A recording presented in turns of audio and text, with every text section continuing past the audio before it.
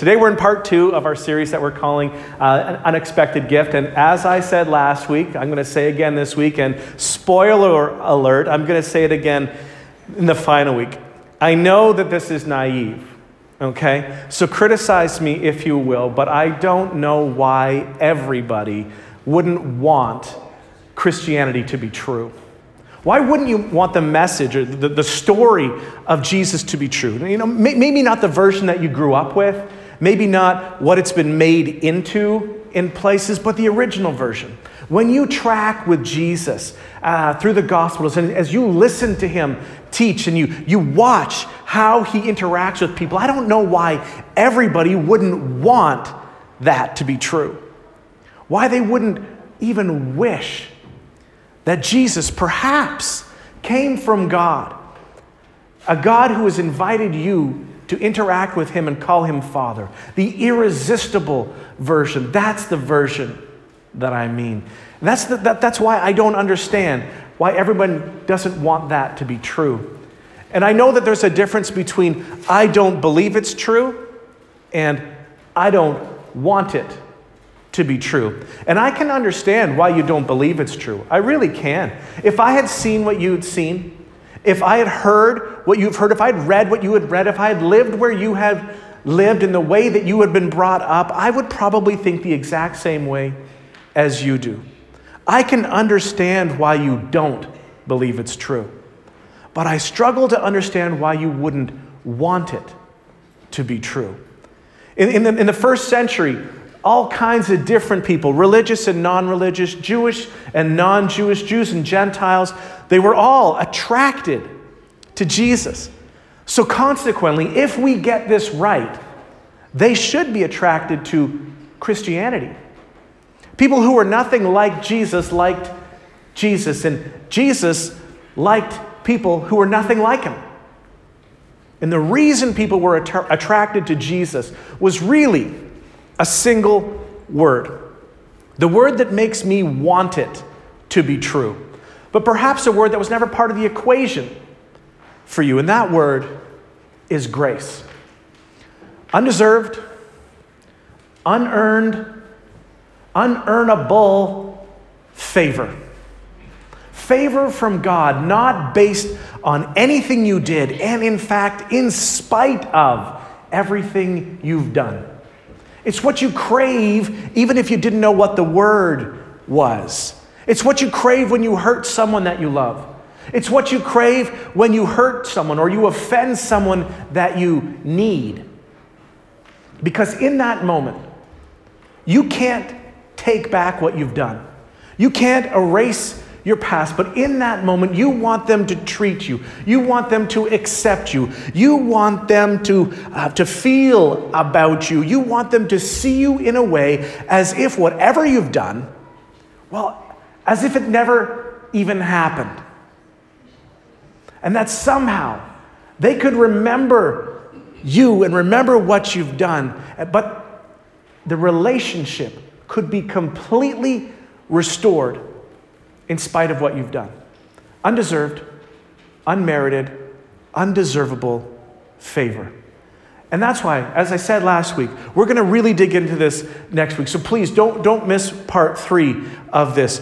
When correctly applied, grace really does solve just about everything. When it comes to a relationship between a man and a woman, when it comes to a relationship between parents and kids, when it comes to what's going on at work, when it comes to a broken friendship, really when it comes to any broken relationship, there's just something so mysterious and interesting about grace.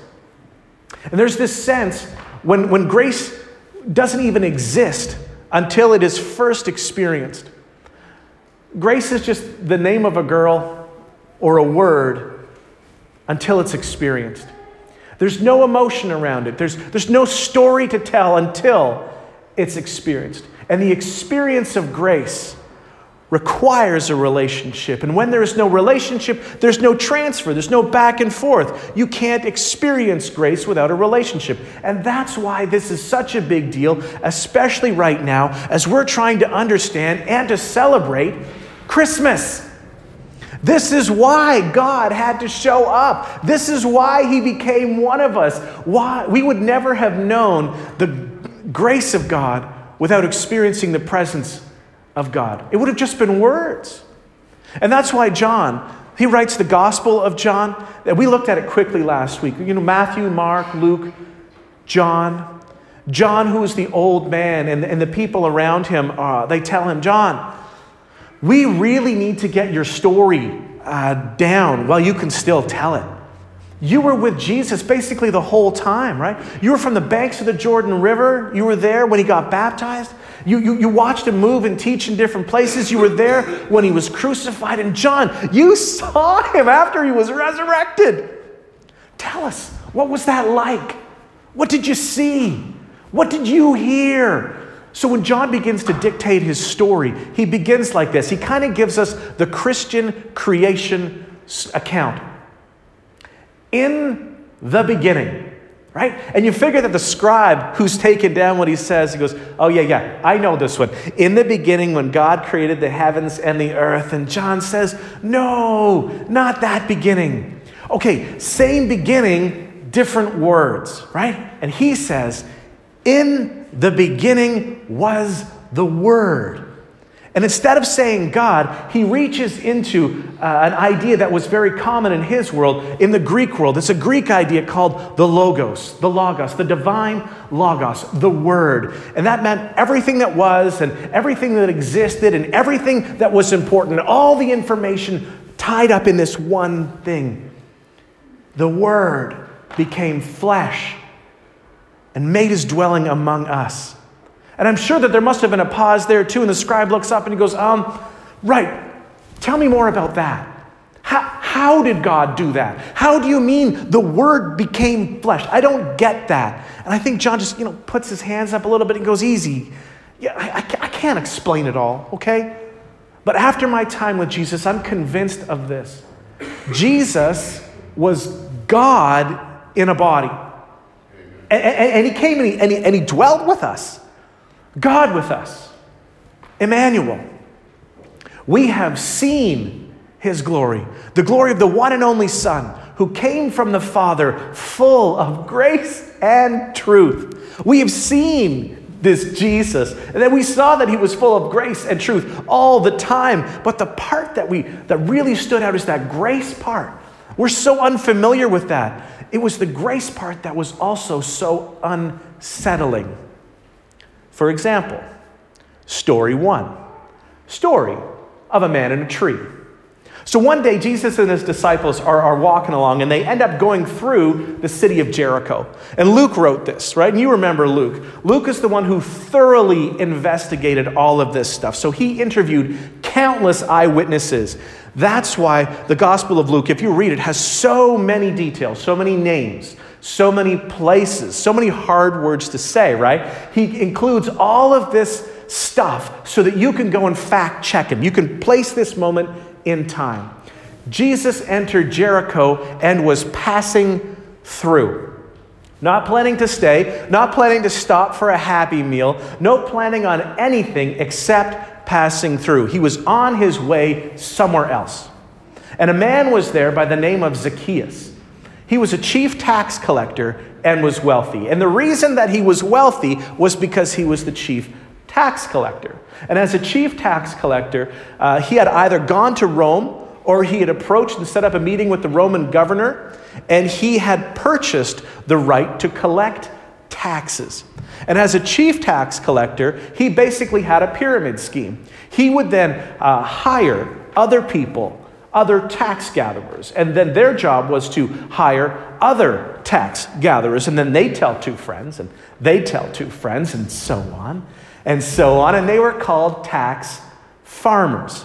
And they would set up at different stations, like at the ports, at bridges, at intersections, crossroads, all kinds of the high traffic areas. And while they were there, they would collect taxes, all kinds of different taxes as people wanted to pass through these spots.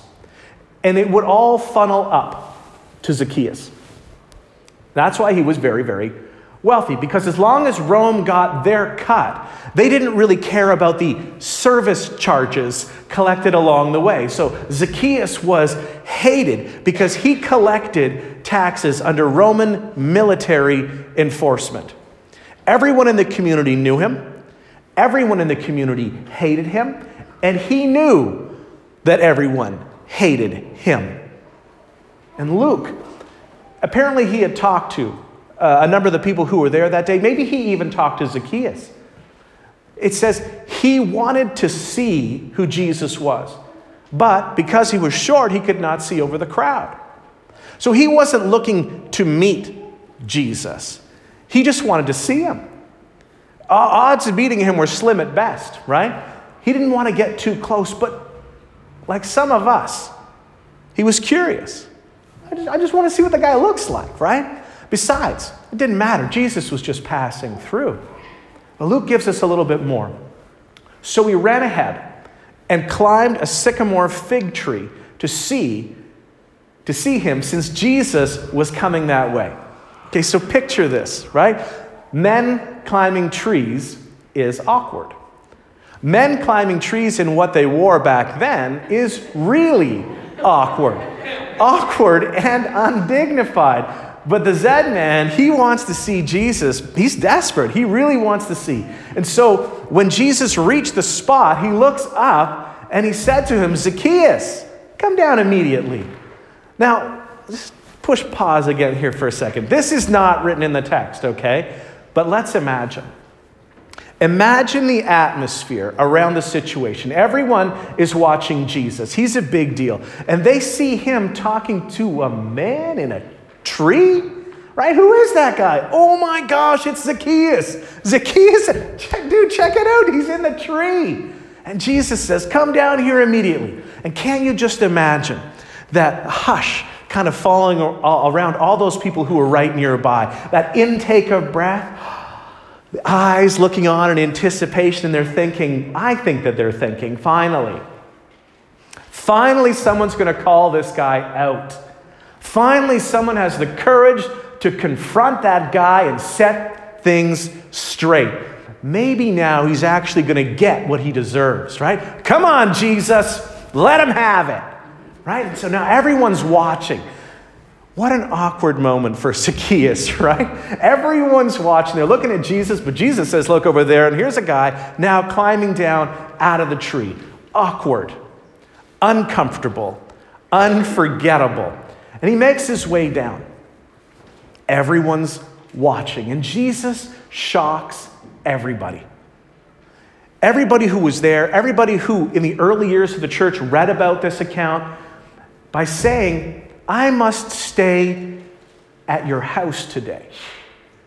And the disciples groan. They go, "Oh my goodness, here he goes again. Can't we just pass through?" Right? Aren't you even paying attention to your own story, Jesus? It says we are passing through. And now you want to stop and have lunch? And all the people saw this. And they began to mutter, "He's gone to be the guest of a sinner." And all of the, quote, non-sinners were upset at how this was going down, right? They say, first of all, we're good people. Second of all, we planned ahead. We came early. We got the spots on the parade route. Third, we are fans of this guy. We want what he's got. This guy, he's basically a traitor to our nation, an outcast from society. He's ripped all of us off, hasn't he? This sinner gets to meet with him. He gets a private meeting. We didn't even get to meet him. I barely even saw him, and Zacchaeus is getting to have a meal with him. So unsettling. So unexpected. Everything about this just seems wrong. And it was unsettling for Jesus' original audience. It was unsettling for those people who read about it for hundreds of years later. And it's even unsettling to you to the degree that you understand the context of the story. Because we don't always understand the kingdom of God. God's economy, the way that God sees the world, the way that God sees you, the way that God sees us over and over and over in the form of parables. Jesus would try to explain this brand new ethic, the brand new way to see the world. So on one occasion, he attempts to explain this new value system, this upside down kingdom that people can't figure out, this grace that people seem to be so unfamiliar with in the ancient world and in our world too. In front of another crowd at a different time, he says, let me try and explain it to you, okay? So here is the story of a vineyard. For the kingdom of God is like. And that means he's about to tell a fictitious tale to make a true point. This is a parable. Anybody who followed Jesus knew that he's famous for parables. They know about Jesus and his parables. Here he goes again. They knew that in every parable there are two things to look for. There's the God figure and there's the you figure. Somewhere in the parable you are going to find yourself. Somewhere in the parable you are going to find God. So you kind of elbow the guy beside you and say, oh man, here he goes again, right? Another one of those parables. But there's something about the way he tells them. They're so intriguing. I really want to listen to what he says. And so Jesus tells us, to the best of my ability, let me try to explain to you what the kingdom of God is like.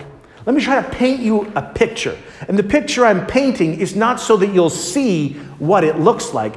It's an atmosphere. This is the atmosphere of the kingdom of God, the kingdom that you have been invited to enter into, to step into even now. This is not an after you die kind of kingdom only. It's a right now kind of a kingdom that I am inviting you to live in right now. It's hard to comprehend because it's not like the kingdoms that you're accustomed to. This is the kingdom of heaven is like a landowner who went out early in the morning, about 6 a.m., to hire workers for his vineyard. And so the wealthy landowner would go to the public square in town where the day laborers would all go gather, hoping to be chosen to have a day of work. And you usually hired everybody that you needed for the day all at once. The primary concern of the landowner was getting the work done, not the ones that did the work. The primary concern of the landowner was the work that was to get done, not the men who would do the work. And so, as they would expect, it says he agreed to pay them a denarius for the day and then sent them to his vineyard. Okay, you're day laborers. Everybody knows what you get paid for a day's wages. It's a denarius.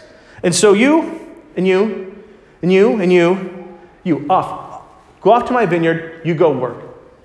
And then about 3 hours later, about 9 in the morning, he went out and saw others standing in the marketplace doing nothing. And he says, you also go and work in my vineyard and I will pay you whatever is right. Well, don't worry, we'll figure it out at the end of the day, okay? And so they went. And now maybe you've heard this story before. Maybe you're even reading ahead right now. Maybe you've never heard it. But you might already know where this is going. And it's so unsettling. It's unsettling because it seems so unfair. One of the reasons that I believe that these are the actual words of Jesus and that they weren't just written decades later by the church, as sometimes is claimed, is because they're so brilliant. They hold together so well. Besides, anyone who could write like this would want to take credit for themselves. They wouldn't put these words in the mouth of Jesus. Paul didn't write this way, and Peter didn't write this way. The early church fathers, they didn't write this way either. This is so extraordinarily unique and brilliant. The other reason that I think that this is genuine is what we're going to hear that Jesus says. It isn't how you go about building a following, right? This isn't how you build a movement. It's the opposite of everything that everybody grew up with. It's the opposite of everybody's experience. It is the way that you introduce the upside down kingdom of God. And this is just a little teaser for the series that we're going to begin in January. The Upside Down, where we track Jesus from baptism to resurrection and ascension. So this fictitious landowner of a fictitious vineyard sent these workers, and he continues this unconventional behavior every 3 hours. It says that he went out again about noon and about 3 in the afternoon and did the same thing. Now, one of the brilliant things that Jesus does when he's telling stories and he's teaching is that he uses extremes. And so he takes things to the extreme all the time. So he would take it to an extreme so that everyone in the audience is sort of leaning in and trying to figure out where in the world is he going with this ridiculous story. Nobody would do that. Nobody behaves like that. And they're thinking to themselves, which one is God? Which one is me? Which one is God? Which one is me? So here comes the extreme. Jesus kicks it up one more notch. Bam! Another notch, kicked it up here. With 1 hour of working daylight left, he went back out. About 5 in the afternoon, he went out and found still others standing around. And he asked them, "Why have you been standing around here all day not doing anything?" And Jesus knows the answer to this. And his audience at the time, they know the answer to this. And it's because no one has hired us, they said. And he said to them, "You also go and work in my vineyard." So stop and think for a moment. Here's Jesus' setup. This is what Jesus wants the audience to ponder. He goes, oh man, what a mess this is going to be at the end of the day. How are you going to sort all this out? What happens when all these people come in grouped up expecting to get paid? Are you just going to sort of line them up? You go 12-hour guys here, 6-hour guys, 9-hour guys, 6-hour guys. How is this going to work? How are you going to keep it straight? And it says, when evening came, the owner of the vineyard said to his foreman, "Call the workers and pay them their wages, beginning with the last ones hired and going on to the first." Start with the people who basically worked an hour, all right? Probably not even that long. By the time they got from the town square to the vineyard, a good chunk of their day or their time would have already been used up, right? So let's start with the folks who worked 30 minutes, maybe 45 minutes. And then here's the twist. Here's the upside down kingdom value system on display. The thing that messes us up. This is the introduction for Jesus to our world of what the kingdom of God is like. And here's Jesus saying loud and clear, this is what God is like. And what he's about to unfold, if you don't know where this is going, it is so unsettling for some people. But it is so hopeful for others. And I'll be honest, the way that this story ends is unsettling for people like me. Perhaps Jesus was addressing people like me, the early birds, the got there firsts. I'm the person who grew up trying to do it right, for the most part, from the very beginning. And I'm far from perfect, but I've been on the bandwagon most of my life. I even went to Bible school, all right? In the prairies. That's the buckle of the Bible Belt. That's where I was, right? The story goes on. The workers who were hired about 5 in the afternoon came and each received a denarius. They received what the original group, the first group, was promised. And everybody in line behind them goes wild with joy. Why? Because this could only mean one thing. We're not getting paid a denarius a day. We're going to get paid a denarius an hour. This is the best day ever. So when these came, who were hired first, they expected to receive more. But each one of them received a denarius. And what did they do when they received exactly what they had agreed to receive for working the number of hours that they had agreed to work? When they received it, they began to grumble against the landowner. Just like the religious people outside of Matthew's house that we talked about last time. Just like the people in Jericho who got there early for the Jesus is coming through town parade.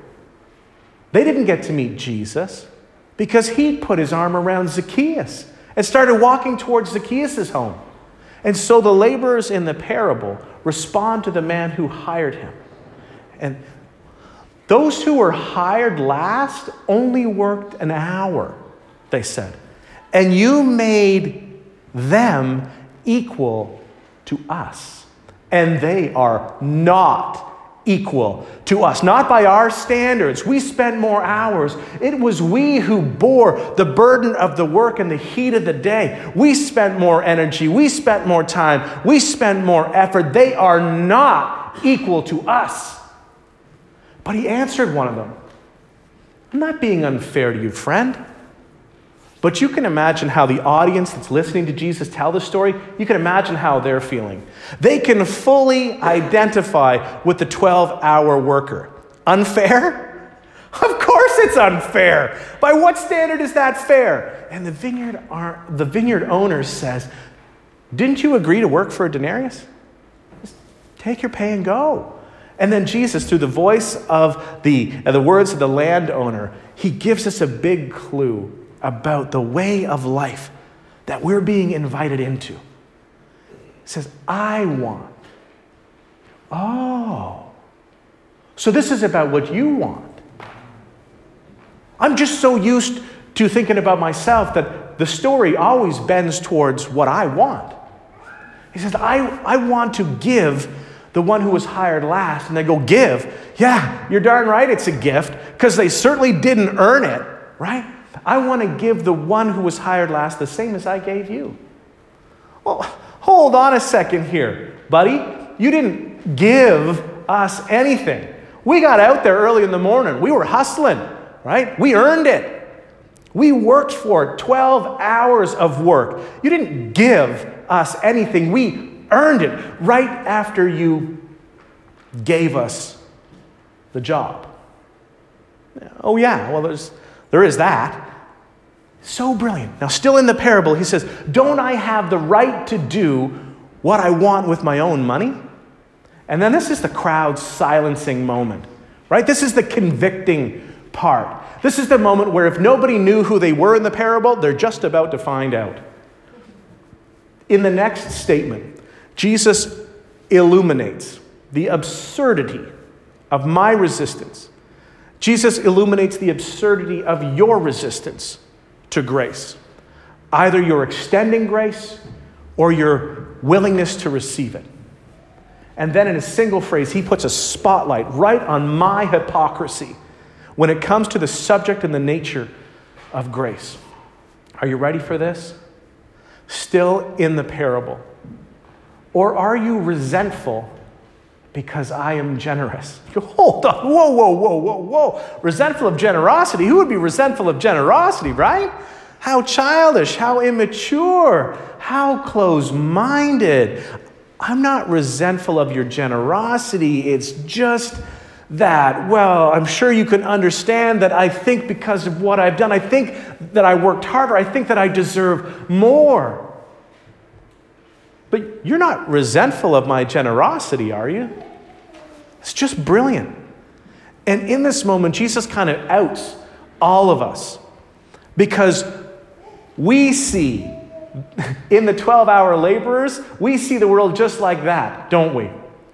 And in this parable, and throughout many other parables throughout the ministry, that Jesus invites you, and Jesus invites me, and Jesus invites all of us to see the world differently, to see people differently, to see our relationship to God differently. Because the kingdom of God, the kingdom of heaven, is characterized by unsettled generosity. It makes us feel uncomfortable. And Jesus, through this parable, he's asking me, and Jesus, through this parable, he's asking you, can you handle that? Will you participate in that? Will you step into a system where the undeserving get exactly what they don't deserve? Would you be willing to extend to somebody else exactly what they don't deserve because my heavenly Father has extended to you exactly what you don't deserve? Will you participate? And of course, all the prodigal sons say, hallelujah, yes. And all the prodigal daughters say, hallelujah, yes. And all the prodigal husbands who blew up their families and blew up their marriages, God's never going to hear my prayers again, not after what I've done. They all say, absolutely, yes. And all the prodigal wives who have ditched their responsibilities and ran off and they did something irresponsible. And then they woke up 3 or 4 years later and they come back and they're thinking, I'll never be able to put my family back together again. I can't imagine that God will ever hear my prayers ever again. They all say, absolutely, yes. But what about people like me? And if you're like me, what about people like you? The early to the parade people. What do we say? And Jesus pulls out of the parable and he says to people like me and he says maybe to people like you, look, when you begin to understand what my Father's kingdom is like, when you begin to understand the value system that I've introduced to this world, when you step into this and fully embrace it every single day of your life, you may feel like the last are actually first and the first are actually last. And you will be tempted to feel like it is unfair because of how you were raised to measure fair. And how do we measure fair? We compare to determine fair. So here's the takeaway for someone who's listening today, maybe somebody who's watching today. Grace doesn't compare. Grace doesn't compare because grace in Jesus is always married to truth. Remember, he came full of grace and truth. And the truth is that we have all fallen short of God's standard. And now the amazing thing is that that's why I can understand why you can't believe it's true. But surely there's something on the inside of you that thinks, but what if it were true? Because the system that Jesus leaves with us at the end of his ministry, the system that the Apostle Paul and Peter and others that they come along behind Jesus will further explain and document for us is fairer than fair. Because in the kingdom of heaven, in the kingdom of God, everybody is invited. Everybody. The people who showed up at 6. The people who showed up at noon, the people who showed up at 3, the people who showed up at 5, everybody's invited. The know-betters and did-betters, maybe people more like me. The didn't know betters, and I didn't know to do different. Maybe that's some of you. And even the know-betters and did it anyway people. I won't ask you to raise your hands if that's you. Why? Because we've all done that. I know it's right. I'm just not going to do it. I know it's not best for her, but I think that it's best for me right now, and so I'm going to do it anyway. All those people, everybody's invited. The people with baggage, the people with regret, the people with a past. Along with this, and this is the real kicker, okay? Along with the people who judge people with baggage, with regret, with a past. Everybody is invited to the kingdom of God. And everybody gets in through the same door. Jesus. Grace and truth personified. Jesus who called sin, sin, who called sinners, sinners, and then went and gave his life and died for all the sinners. Everybody comes through the same door, the same way, by placing their personal faith in Jesus Christ as their Savior, trusting that what he did on our behalf made it right with God, regardless of how unright we have been. And regardless of how unsettling and how unexpected this might sound. So today, I want to give those who have never placed your trust in Jesus as your Savior a chance to do that. And I want to give those of you who may have done it as a child and then you kind of wandered away, but you want to come back. Maybe life's beat you up a little bit. I want to give you an opportunity this Christmas season to say, you know what? On this particular day, in this particular year, I renewed my faith in Christ. I'd like you to do it by simply reading out loud, and we're all going to do this in a minute, okay? Reading a prayer. These words encapsulate the meaning of the gospel, but these words aren't magic, okay? They're not special. They only matter if you mean them. They're just words that we say when we decide to place our faith in Christ. So I'm going to start by reading it to you so you can hear it. Heavenly Father, I fall short every day. I need what I don't deserve to be forgiven of my sin and restored to you. I believe Jesus' death on my behalf accomplished both. I believe his death both brought me forgiveness and brings me redemption. And so today I place my faith in him as Savior and Lord. Today I'm going to place my weight. That's what it means to have faith, to place your weight on that object, all in, right? I'm going to place my weight on what he did on my behalf. I don't know where I fall on that continuum of really awful person and really good person, and it doesn't matter. Today I'm going to come like everybody on the continuum and place all my faith, not on my good works and not on my prayers and not even on my promises. I'm placing all my faith on what Christ has done on my behalf.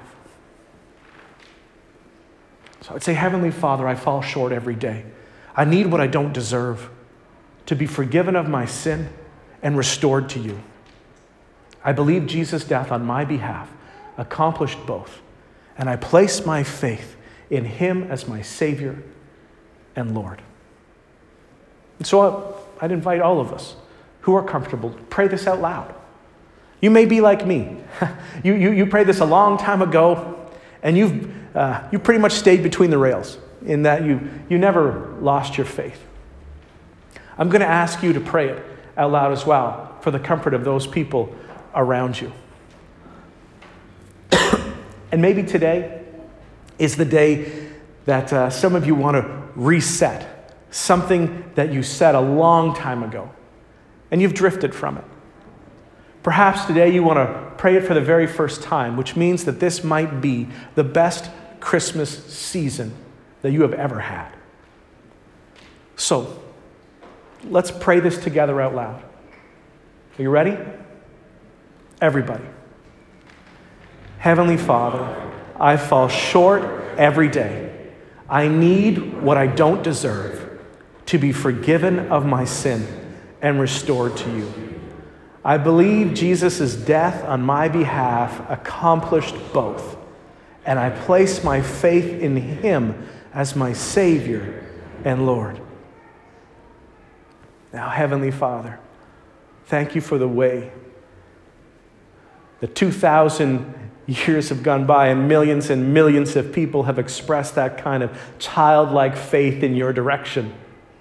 And you changed their lives, and you changed the trajectory of their lives, and you changed the way that they see people. You changed the way that they see themselves.